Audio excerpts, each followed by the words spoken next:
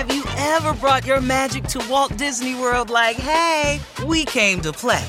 Did you tip your tiara to a Creole princess or get goofy officially? Step up like a boss and save the day? Or see what life's like under the tree of life? Did you? If you could. Would you? When we come through, it's true magic. 'Cause we came to play.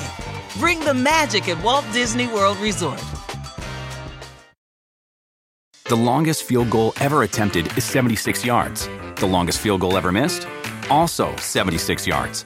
Why bring this up? Because knowing your limits matters, both when you're kicking a field goal and when you gamble. Betting more than you're comfortable with is like trying a 70-yard field goal. It probably won't go well. So set a limit when you gamble and stick to it. Want more helpful tips like this? Go to keepitfunohio.com for games, quizzes, and lots of ways to keep your gambling from getting out of hand.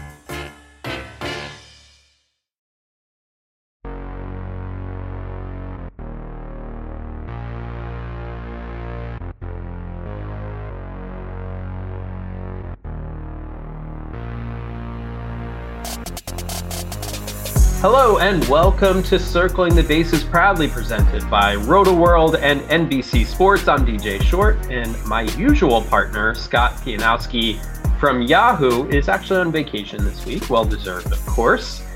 So I'm joined here by Eric Smolsky, who I'm happy to say is the newest addition at Roto-World. Eric, welcome, first of all, and thanks for joining me here on the show today. Yeah.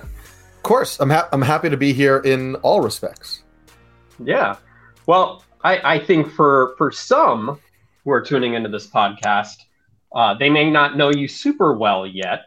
Sure. So I'll give you this chance to introduce yourself to our listeners. Tell us a little bit about your background, your passions in sports, and that kind of stuff to get us started. Sure. I was an English teacher for the longest time, which kind of, got me started in writing. And I played baseball in college down at Trinity University in Texas. I played a year of professional baseball in Australia after college, and have coached in college as well. So baseball is kind of like my first true love when it comes to sports. I had previously been writing fantasy football and baseball content at Roto Baller, and I have won 3 FSWA awards, 2 for football and 1 for baseball. And, as a former catcher, a lot of my baseball content focuses on kind of like pitching, pitch mixes, kind of trying to break down beyond just like the stats with pitching, but what kind of makes pitchers tick and who might click and stuff like that. And then the last year, I've also been working for AM New York Sports, which is a paper here in New York, where I live in Brooklyn. And I've been doing kind of traditional sports reporting for them, going into locker rooms and interviewing players. And so I'm excited to come over to Roto World and to, get to do the fantasy content and hopefully, keep doing some of that locker room content and blend the two together and, give everybody kind of those insights that, only, NBC Sports and platforms like that can give. Yeah, exactly. I'm super excited to see your background and how we can mix that together and, give the best analysis possible to our readers and our listeners and our viewers. I'm very excited to have you on board.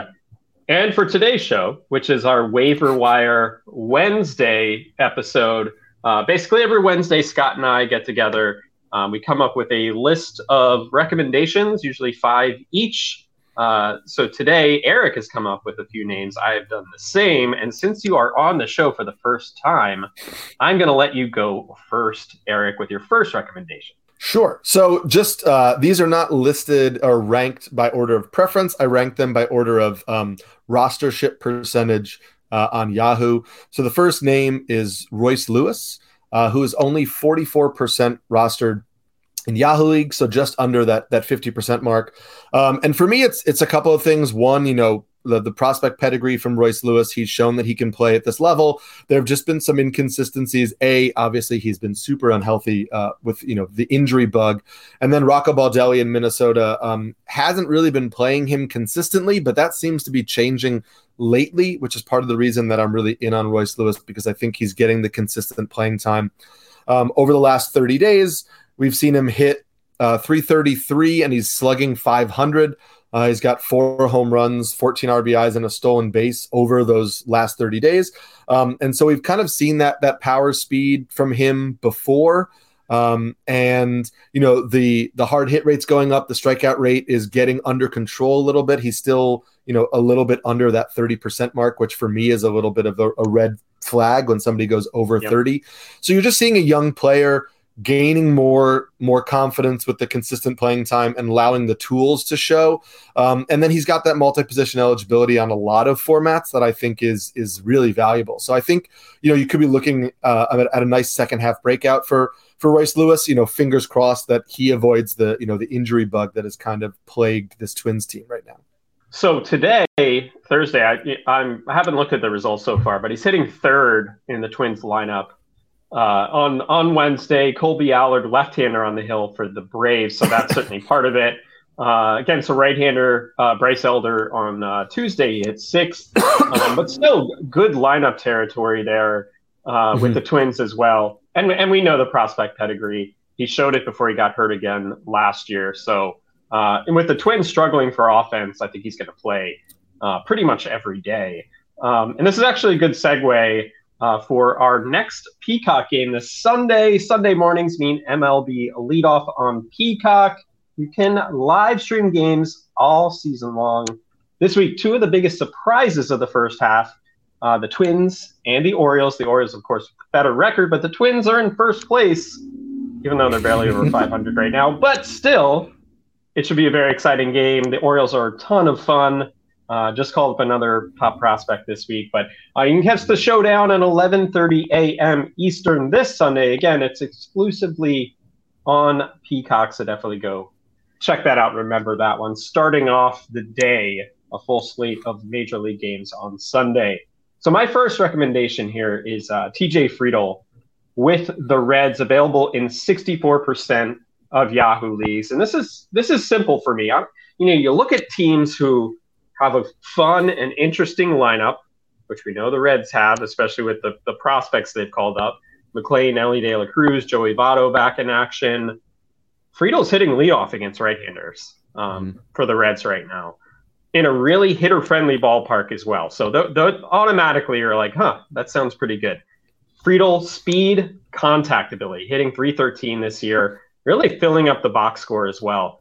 5 homers, 28 RBIs, 12 steals, 28 runs scored over 57 games. And if you go back to the start of last year, this is just 129 games, 13 home runs, 18 steals. The sprint speed's there. Like I said, the contact ability at the top of the lineup for the Reds. I'm a little surprised he hasn't gotten a little bit more momentum in mixed leagues. Yeah, I think I'm glad you brought him up because I think TJ Friedl is a perfect example of the red and blue hot zones in StatCast, right? Because when you go to his StatCast page, it's blue in the areas that people are like, ugh, it's 1% barrel rate and 3% hard hit rate and 3% X slug. And so I think he gets written off by a lot of quick glances. And it's really important just to understand the type of hitter he is, right? You mentioned he makes a lot of contact. He's got a 90% zone contact rate. His swinging strike rate is under 7%. He's just a guy who makes a lot of contact with a lot of foot speed in a good hitter's park. And sure, he doesn't barrel the ball a lot, but he's also hitting a lot of ground balls and line drives, which with his speed means the batting average tends to be there, even if he's not barreling the hell out of the ball. So I think there's a lot of upside here. My only one warning, I just caution, he's a great waiver wire ad who you might be cutting in a few weeks from now, because if the Reds wind up calling up Christian Encarnacion Strand, who's been playing outfield in the minors, it's just like a logjam situation, and we don't know how that playing time is going to shake out. We also know they want to acquire pitching, so who gets traded to acquire that pitching? So there's a lot of moving pieces with the Reds, but I think sometimes people get caught up in am I going to use him a month from now? And I don't know that you will, but in the next 2-3 weeks, you might use him a lot, and he could be really valuable for you. Right. I mean, sometimes a fantasy season, it's so long. It's 6 months. It is kind of like passing the baton on the fringes of your roster, and Friedl fits into that perfectly right now. Mm-hmm. Yeah, for sure. So who you got next? Next, I'm coming with Ha-Seong Kim, who is rostered in just 41% of Yahoo leagues. So he's available in 59% of Yahoo leagues. And I think that this is like, we talk about like prospect growth is not linear all the time. And sometimes we forget that with foreign players who come over and have to adjust to a new league. Like Kim was one of the best foreign players. He was one of the best players in Korea for a really long time, like since he was like earlier than 20 years old. And the adjustment last year was hard.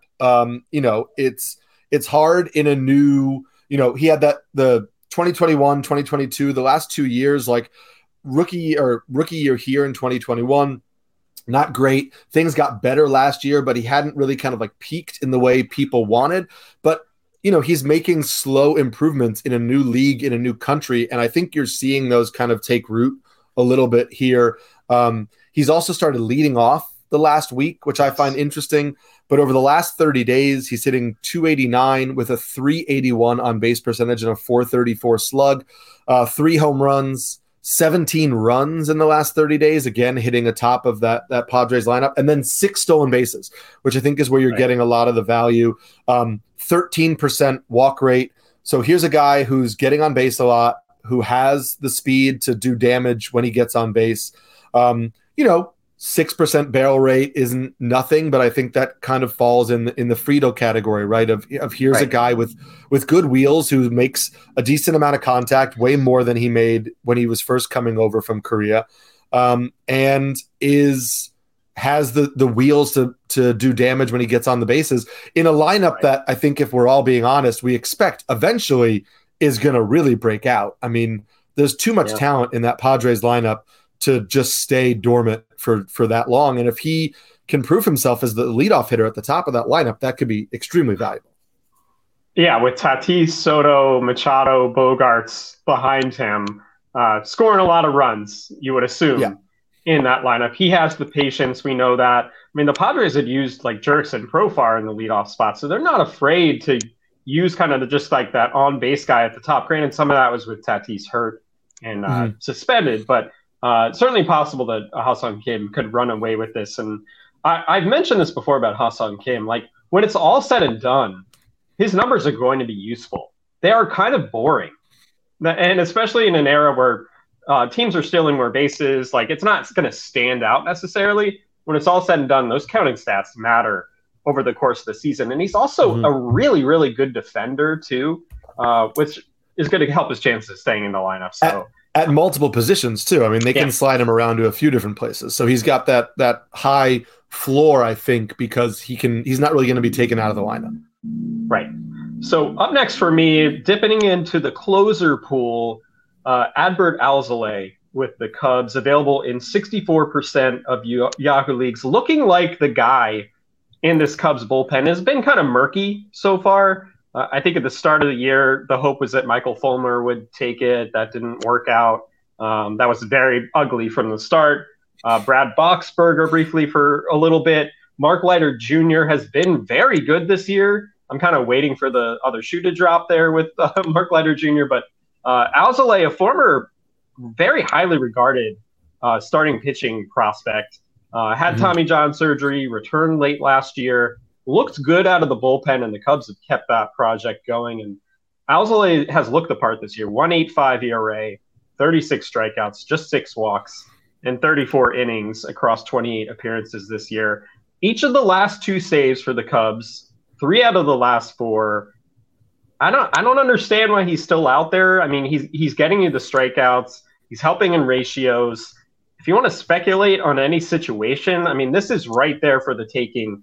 Like I said with Leiter, like, he's having a great year. I just don't know if I fully buy it there. I think ideally he's more of like a multi-inning guy, and Alzolay is the guy who can pitch those high leverage spots and get important outs. Yeah, and I think you mentioned he was a highly regarded pitching prospect. I think the issue with him as a starter was, did he have a deep enough arsenal of pitches to really go deep into games? And the answer over time was proven out to be no. but the talent on the pitches that he did have was there, in particular the slider. And so now you have this situation where you see, okay, so he doesn't have to go that deep into games, right? He's pitching 1 inning, and he also they can strategically use him where he doesn't really have to face as many lefties, because that was a huge problem for him as a starter. Was his sinker was good, his slider was really good, and he didn't really have a fastball he could use against lefties. And so you see, if you look at his splits, lefties have always hit him much better than righties. Well, now he gets to rely a lot more on the slider, which has a 22.4% swinging strike rate in and of itself, which is great. And he doesn't have to use his cutter, which wasn't good. So he can use his sinker more against righties. So all of that stuff is just like, you're able to highlight the stuff he does well in a closer role and kind of hide the stuff he doesn't do well. And I think this is for real. I don't think it's a blip. The question is just how many games can the Cubs win, because I think he's their guy. Yeah, I actually thought the Cubs would be better than they have been. I think they have the talent to be better than they have been in a division that's really anybody's for the taking. If the Cubs wanted to be a buyer, they could be, and they could win that division. You could say that for the Reds too.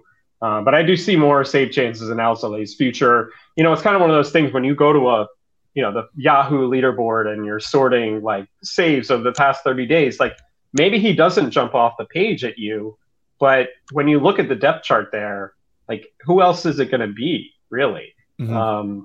So I see the upside there with Alzolay, and he's someone like in a dynasty type of format or keeper kind of league.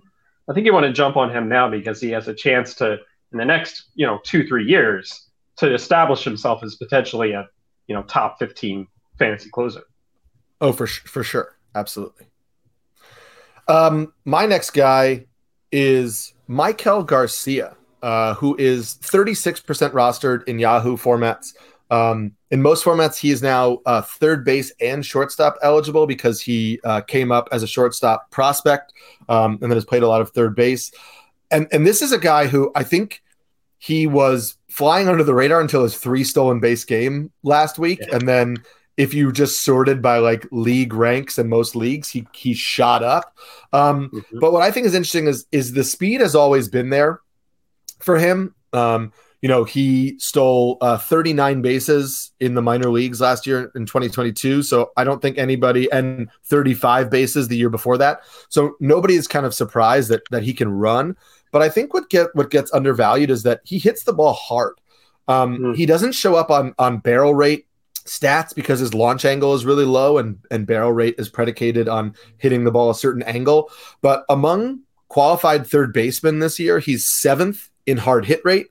And he's also 9th in average exit velocity on fly balls and line drives, which means he can hit the ball hard in the air. He just doesn't hit the ball in the air as often as, a lot of other people would like.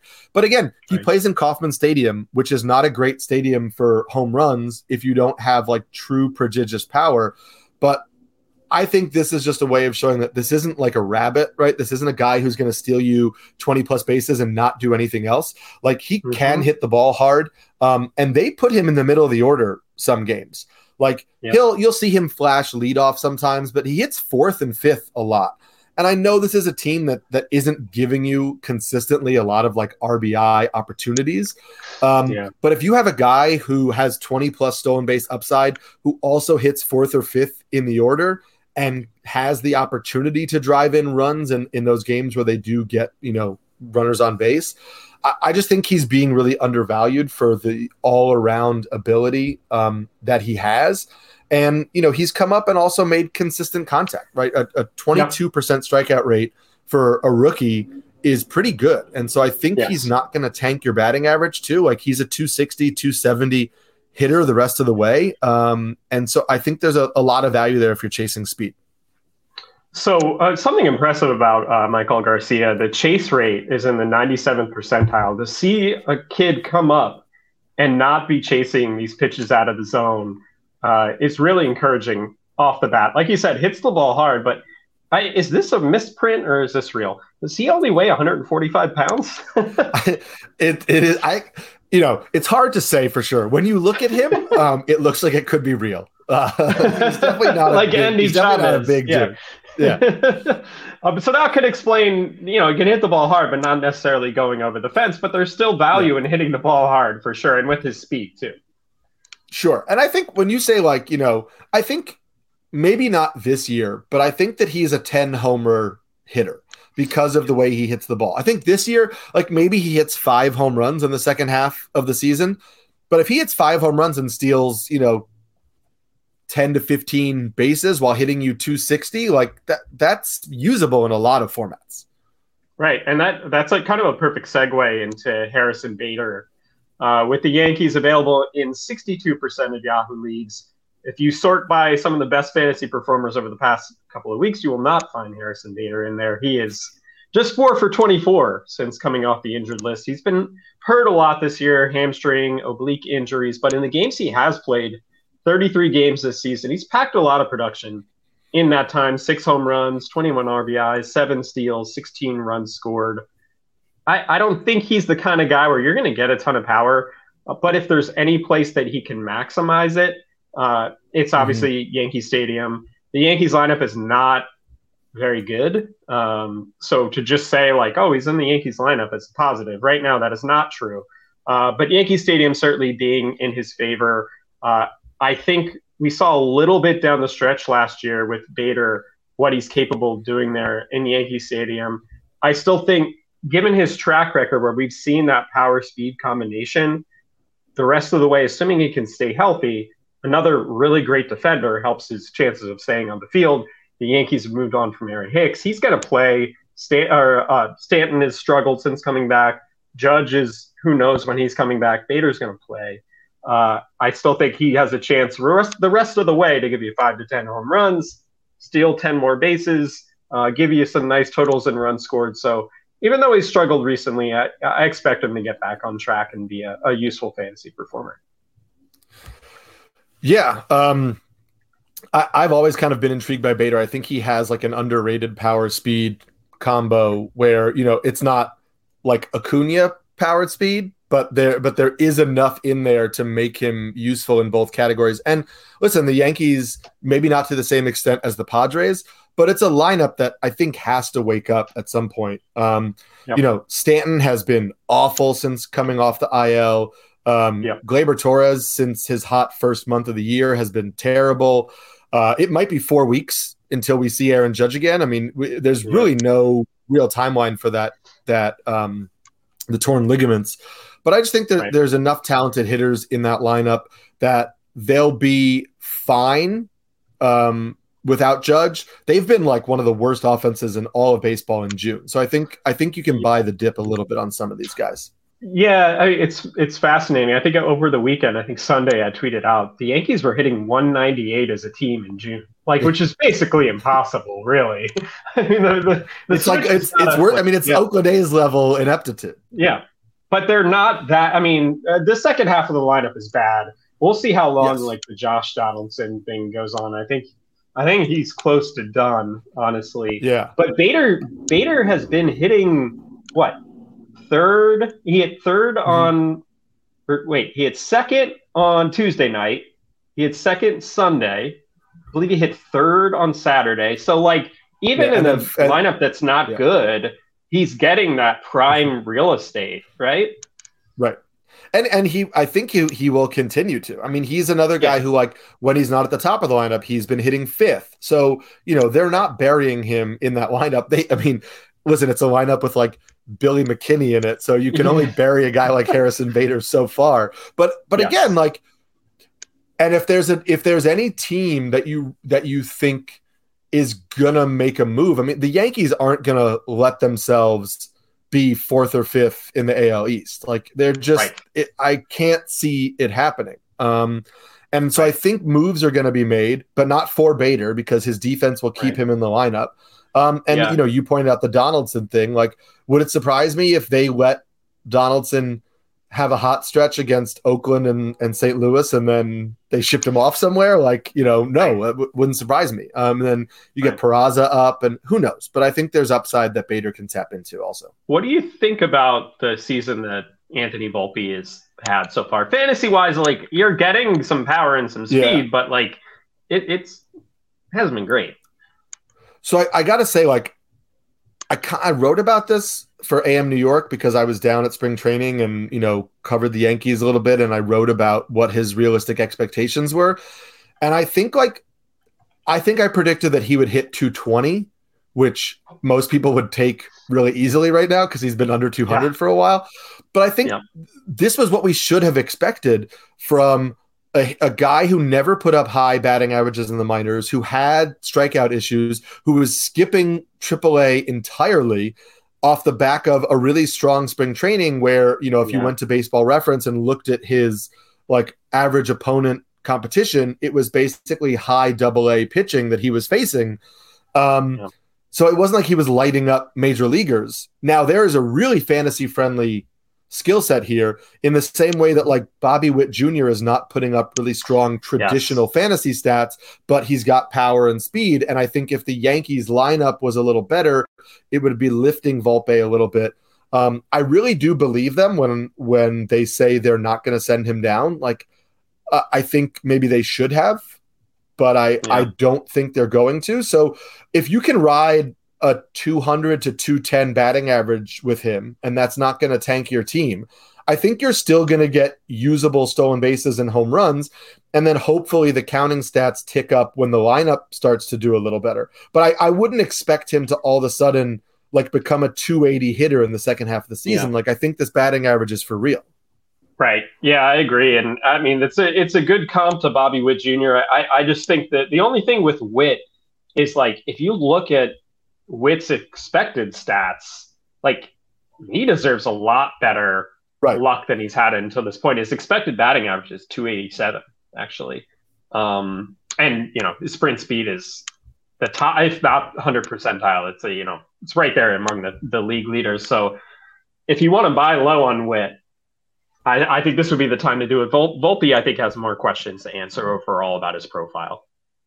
Yeah. And I think, in dynasty leagues and keeper leagues and all that, I mean, there's still a really high level of natural talent there. So, I don't think he's going to be a 210 hitter for his career. I just think that might be where he's at for this year. Like opening day, shortstop for the Yankees, rookie, like everything that comes along with that. That's a lot to put on a young player, I think. Have you ever brought your magic to Walt Disney World like, hey, we came to play? Did you tip your tiara to a Creole princess or get goofy officially? When we come through, it's true magic, because we came to play at Walt Disney World Resort. The longest field goal ever attempted is 76 yards. The longest field goal ever missed? Also 76 yards. Why bring this up? Because knowing your limits matters, both when you're kicking a field goal and when you gamble. Betting more than you're comfortable with is like trying a 70-yard field goal. It probably won't go well. So set a limit when you gamble and stick to it. Want more helpful tips like this? Go to keepitfunohio.com for games, quizzes, and lots of ways to keep your gambling from getting out of hand.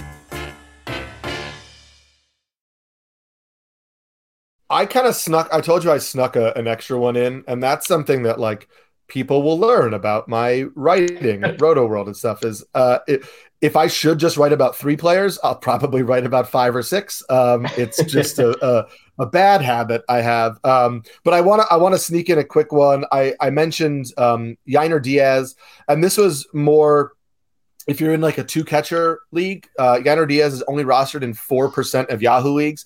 But he was somebody who I thought at the beginning of the year would push to be the backup catcher in Houston because he hit over 300, across 2 levels last year. And always kind of had a really good offensive profile, but was raw behind the dish. But the Yordan Alvarez injury has allowed them to play Diaz regularly at catcher and at DH. And then actually he's even played 3 games at first base because he's hitting 276 overall this year with 7 home runs and just a 17% strikeout rate. But in June, and since Yordan Alvarez has gone down, in 17 games, Diaz is hitting 323 with 5 home runs, 7 runs, 11 RBIs. He doesn't walk. So if you're in an OBP format, he's not going to be great for you, but he can hit the ball. Houston's lineup is not as deep as we've seen it in the past. And I think that he's proven that that he can remain in the lineup even when Alvarez comes back, because they can let him catch, let him DH, let him play first. And I think in 2-catcher formats, he's usable for the whole rest of the season is my prediction. Yeah, I agree. And sometimes getting that player who's catcher eligible who isn't actually catching is like a huge plus. So that's certainly the case with Diaz, at least until Alvarez comes back, which sounds like maybe it's mid-July, but I guess we'll see.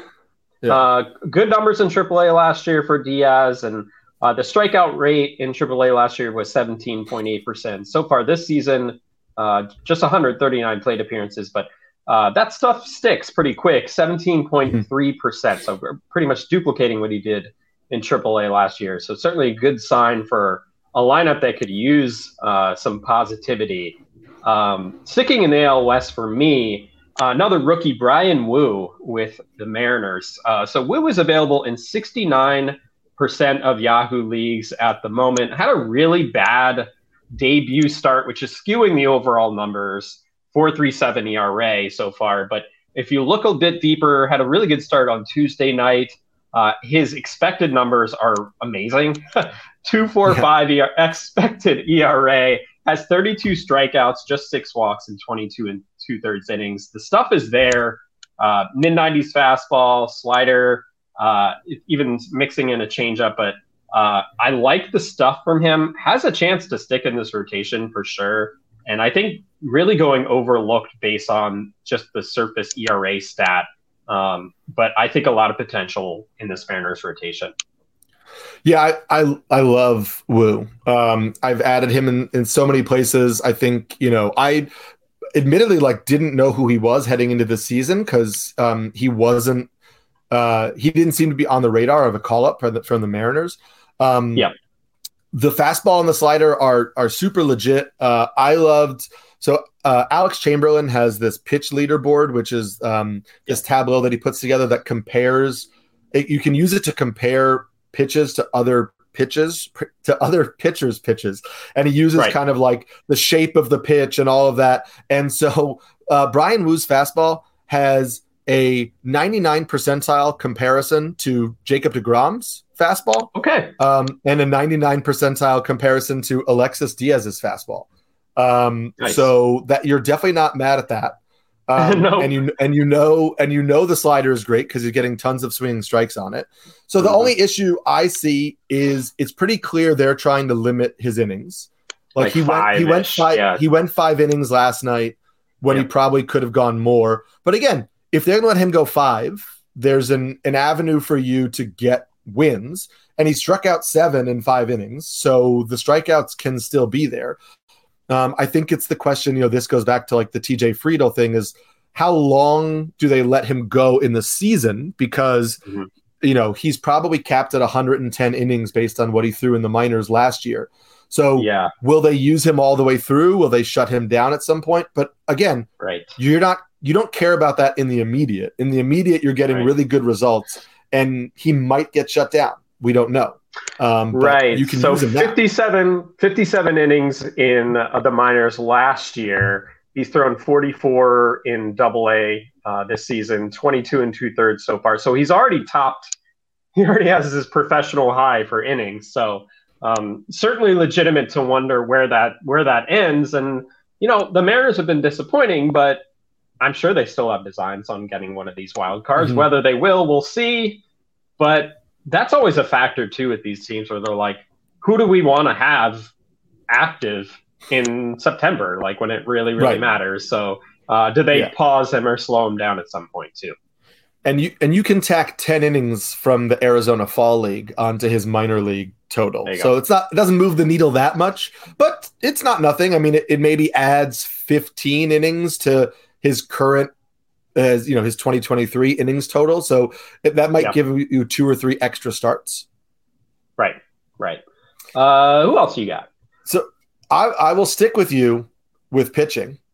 If I told you that the major league stuff plus leader for the month of June was Kyle Bradish, would you believe me? Because it is true. I mean, that is pretty amazing. But I remember back to spring training, Bradish was like one of the guys we were talking about, right? He had a lot of hype and helium. I think he hurt his foot maybe in like his first start. I think he got hit with a comebacker, but that's what he like had a foot injury. Yeah. Right. And that that cooled everything, right? Yeah. And this is to me, like, I think this is why when, as a former catcher, I like nerd out about pitch mix, maybe too much, but I think it's super important when you're doing things like this, because like Bradish has the best slider by Stuff Plus in the majors in the last month. Okay. Graham Ashcraft did before that. And we know that it didn't work out for Graham Ashcraft. And part of the reason was that Graham Ashcraft had a fastball and a slider and a cutter, and he didn't have anything that was slow, and he didn't have anything that he could use against righties. Bradish also has elite Stuff Plus numbers on his curveball and his changeup, and he has really poor Stuff Plus numbers on his fastball. Well, in June, he's only throwing his fastball 19% of the time, and he's upped his usage of the slider to almost 36%. So you just look at, like, are the results tied to anything tangible, or are they lucky? Right. And if the results are tied to tangible pitch mix change of reducing the use of my worst pitch and increasing the use of my best pitch, well, why should we believe that that's going to change? Obviously, he made a change. He's seeing the success of that change. He's probably going to stick to the same usage. We also now have to think that Baltimore is a pitcher's park because it changed last year and it became a pitcher's park. So mentally, sometimes I think we forget to make that adjustment. Mm-hmm. So I really don't think there's any reason why Bradish's June should be seen as an outlier. Now, will he put up these kind of numbers, right? Like, is he going to continue to have a better Stuff Plus than, Garrett Cole and Spencer Strider and pitchers like that? Like, no, probably not. I don't think that you're seeing, his splits right now. But again, he has a 3.54 ERA in June. So it's not like he's pitching out of his mind and can't possibly replicate that. That's with a 3.15 xFIP. Like, there's a good chance that he's a mid to low 3 ERA pitcher with good strikeout stuff in a league where the league ERA is now, I think, like the average is like 4.3 ERA or something. So I really think, like, if people aren't buying this, you should buy up as many shares of Bradish as you can, because I think what you're seeing is a legitimate change and him making good on the hopes we had for him in March. Right. I mean, just another case of a pitcher leaning into his strengths. I mean, we see that happen often with a pitcher reaches that next level just by making those tweaks. Now, do teams catch on to the sequencing and that kind of stuff? Like, that's another adjustment he may have to make in time. But for the moment, it's working for him. And, you look at the Stuff Plus leaderboards, which are really fascinating and useful. It's sort of like when you go to a Baseball Savant page, like, it's just a piece of data that points you in a certain direction. It's not the end all be all, but it's a thing where you're like, I'd rather have him be high here than not. You know what I mean? And then you take that and see where it leads. Yeah. And I think that, it can be weighed in a way that lacks context. Right. But I think anytime you see, okay, he has 3 pitches that grade out really well by just natural raw stuff, including 1 pitch that grades out as the best version of that pitch in baseball. And then you can add the context of, okay, so that gives him multiple pitches to throw. And then he's using these pitches more than he was before. So you got to, it's the English teacher in me, but I feel like you got to tell yourself the story. It's not just like, hey, what are these numbers? It's what do these numbers mean? And how do they tell me a story of what's happening with this pitcher? And I think the story they tell of Bradish is a pitcher making a change and leaning into what he does best, and a pitcher who should continue to see that success. Right. I mean, I'd be fascinated to know internally with the Orioles right now, like, what they're talking about. Like, we only have access to so much information. Stuff Plus is interesting, but we know probably the teams have like so much more that they have access to. It'd be fascinating to be a fly on the wall with young pitchers who are trying to find their way to make them the most successful version of themselves. And for now, maybe we're seeing that with Bradish. A pitcher I'm fascinated to get your take on, and I'm recommending him here, but this is a deeper league, lottery ticket shot, is Brandon Pfaadt. And he is another pitcher during spring training. The helium was through the roof, had a great spring, didn't make the team out of spring training. A lot of people are disappointed by that. He came up for a brief time, had an 8.37 ERA over 5 starts with the Diamondbacks, 8 home runs allowed in 23 and 2/3 innings. Just got hit really hard. He's been good since going back to AAA. 2.41 ERA, 23 strikeouts, just 1 walk over his last 3 starts. And now it looks like he will get another chance in the Diamondbacks rotation. Mm-hmm. Unfortunately, Merrill Kelly, who's been great this year, going on the injured list, has a blood clot in his lower right leg. Unclear how long he'll be sidelined. Obviously, health comes first with that kind of stuff. It's scary. But Pfaadt should get another chance here. And we'll see. I think he's a little bit divisive because, yes, the strikeouts in AAA were amazing last year. I think he had, 218, led the entire minor leagues. And speaking on stuff plus in the limited time he was here in the majors this season, his stuff was rated above average. But he was hit really hard. I don't know if that's just a matter of a pitcher who is too much in the zone or what the case might be. The stuff isn't overpowering either, but I'm fascinated to get your take on that. Well, did you see, because it's great, I'm glad you mentioned that. Did you see the quote from the Diamondbacks general manager, Mike Hazen, about Brandon Pfaadt? He said, and I quote, "He's done a good job. I think the amount of strikes he throws, he's going to get clipped for homers." Okay. So I think that speaks to exactly what you're saying is he doesn't have overpowering stuff for the major league level with enough of his pitches. And he got hit for a lot of home runs when he was up before. And his own general manager says it's going to happen. So I don't know why we would doubt his own general manager believing it's going to happen. I think what's interesting is again, one small piece of context. We don't want to read too far into it. StatCast has the thing where it tells you, it gives you comparisons based on batted ball profile and pitch mix and all that kind of stuff. And one of the pitchers that pops up as being similar to Brandon Pfaadt is Hayden Wesneski. And I find that to be really interesting because Hayden Wesneski was another guy who preseason had a lot of hype and has a really good sweeper and maybe nothing else. And that's part of the reason why Hayden Wesneski has a 5.13 ERA this year, is because he doesn't have the depth of arsenal to back up the one pitch. And my worry is that we'll see that with Pfaadt as well. The slider plays. I think it's a good pitch. It was, it was good in his major league debuts as well. But I just found the four-seamer, it looked super hittable. And I know that he talked about how he was releasing it weirdly and he wasn't getting the usual movement that he normally does. And so maybe he went down to the minors and tweaked it and it will come up looking like a different pitch. And that's something that we absolutely have to keep in mind. But also, again, if we're using Stuff Plus, his Stuff Plus in AAA, because Eno Saris puts out AAA Stuff Plus, is 94.1. That ranks 97th of pitchers, who have thrown, I believe, 60 pitches in AAA this year. And it's not bad. 100 is average pitch by pitch, not overall. Right. So it's not below average, but it's not, it is not the Stuff Plus numbers you're seeing from Bobby Miller, who was 127.9. Gavin Williams is 118.4. Taj Bradley, 114.1, right? He's not grading based on pure stuff like those guys. We've seen him come up and get hit. I think it's worth a gamble if you're in a deep league and you can put him on your bench and see how he does, because there's enough pedigree, but don't go crazy.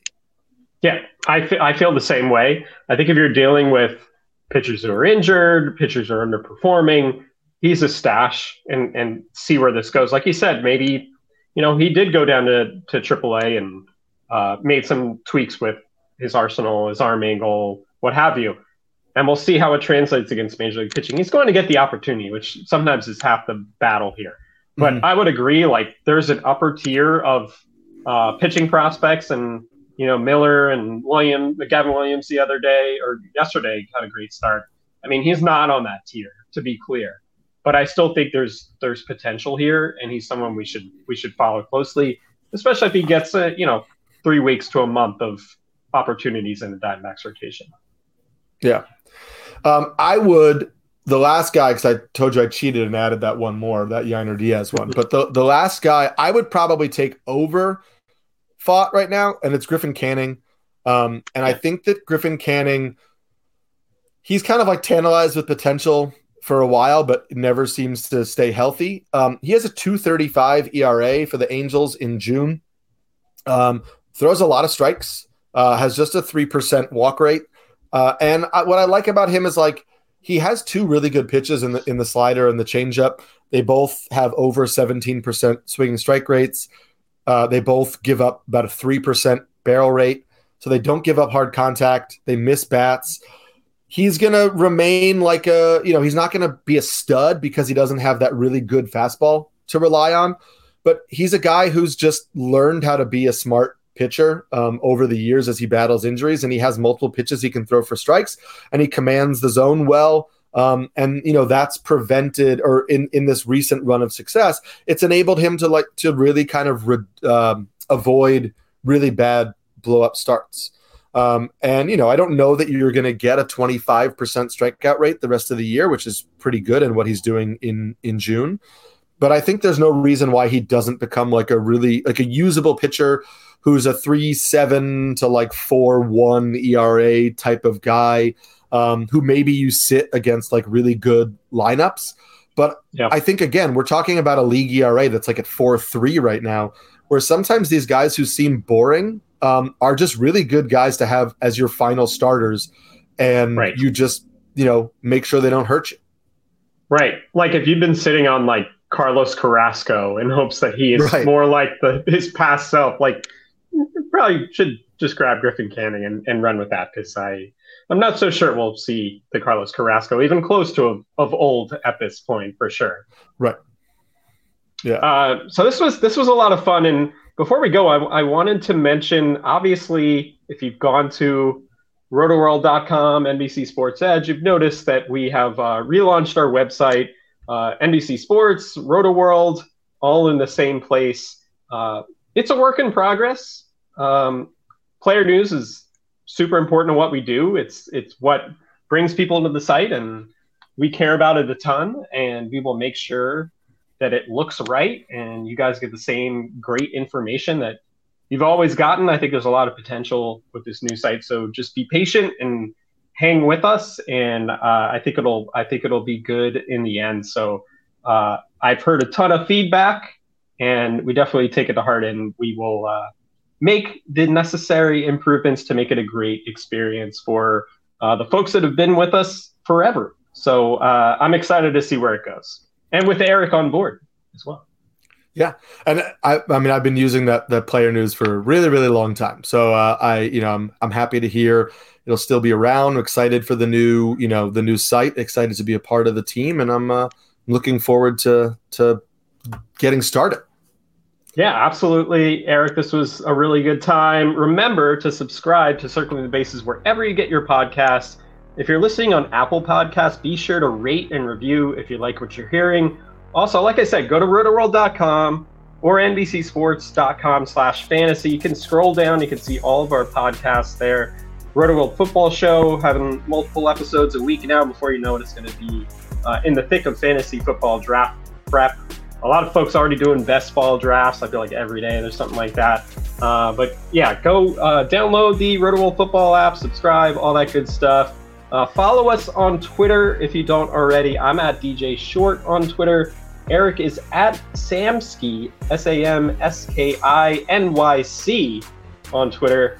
Thanks, everyone. Have a great 4th of July, and we will see you next time.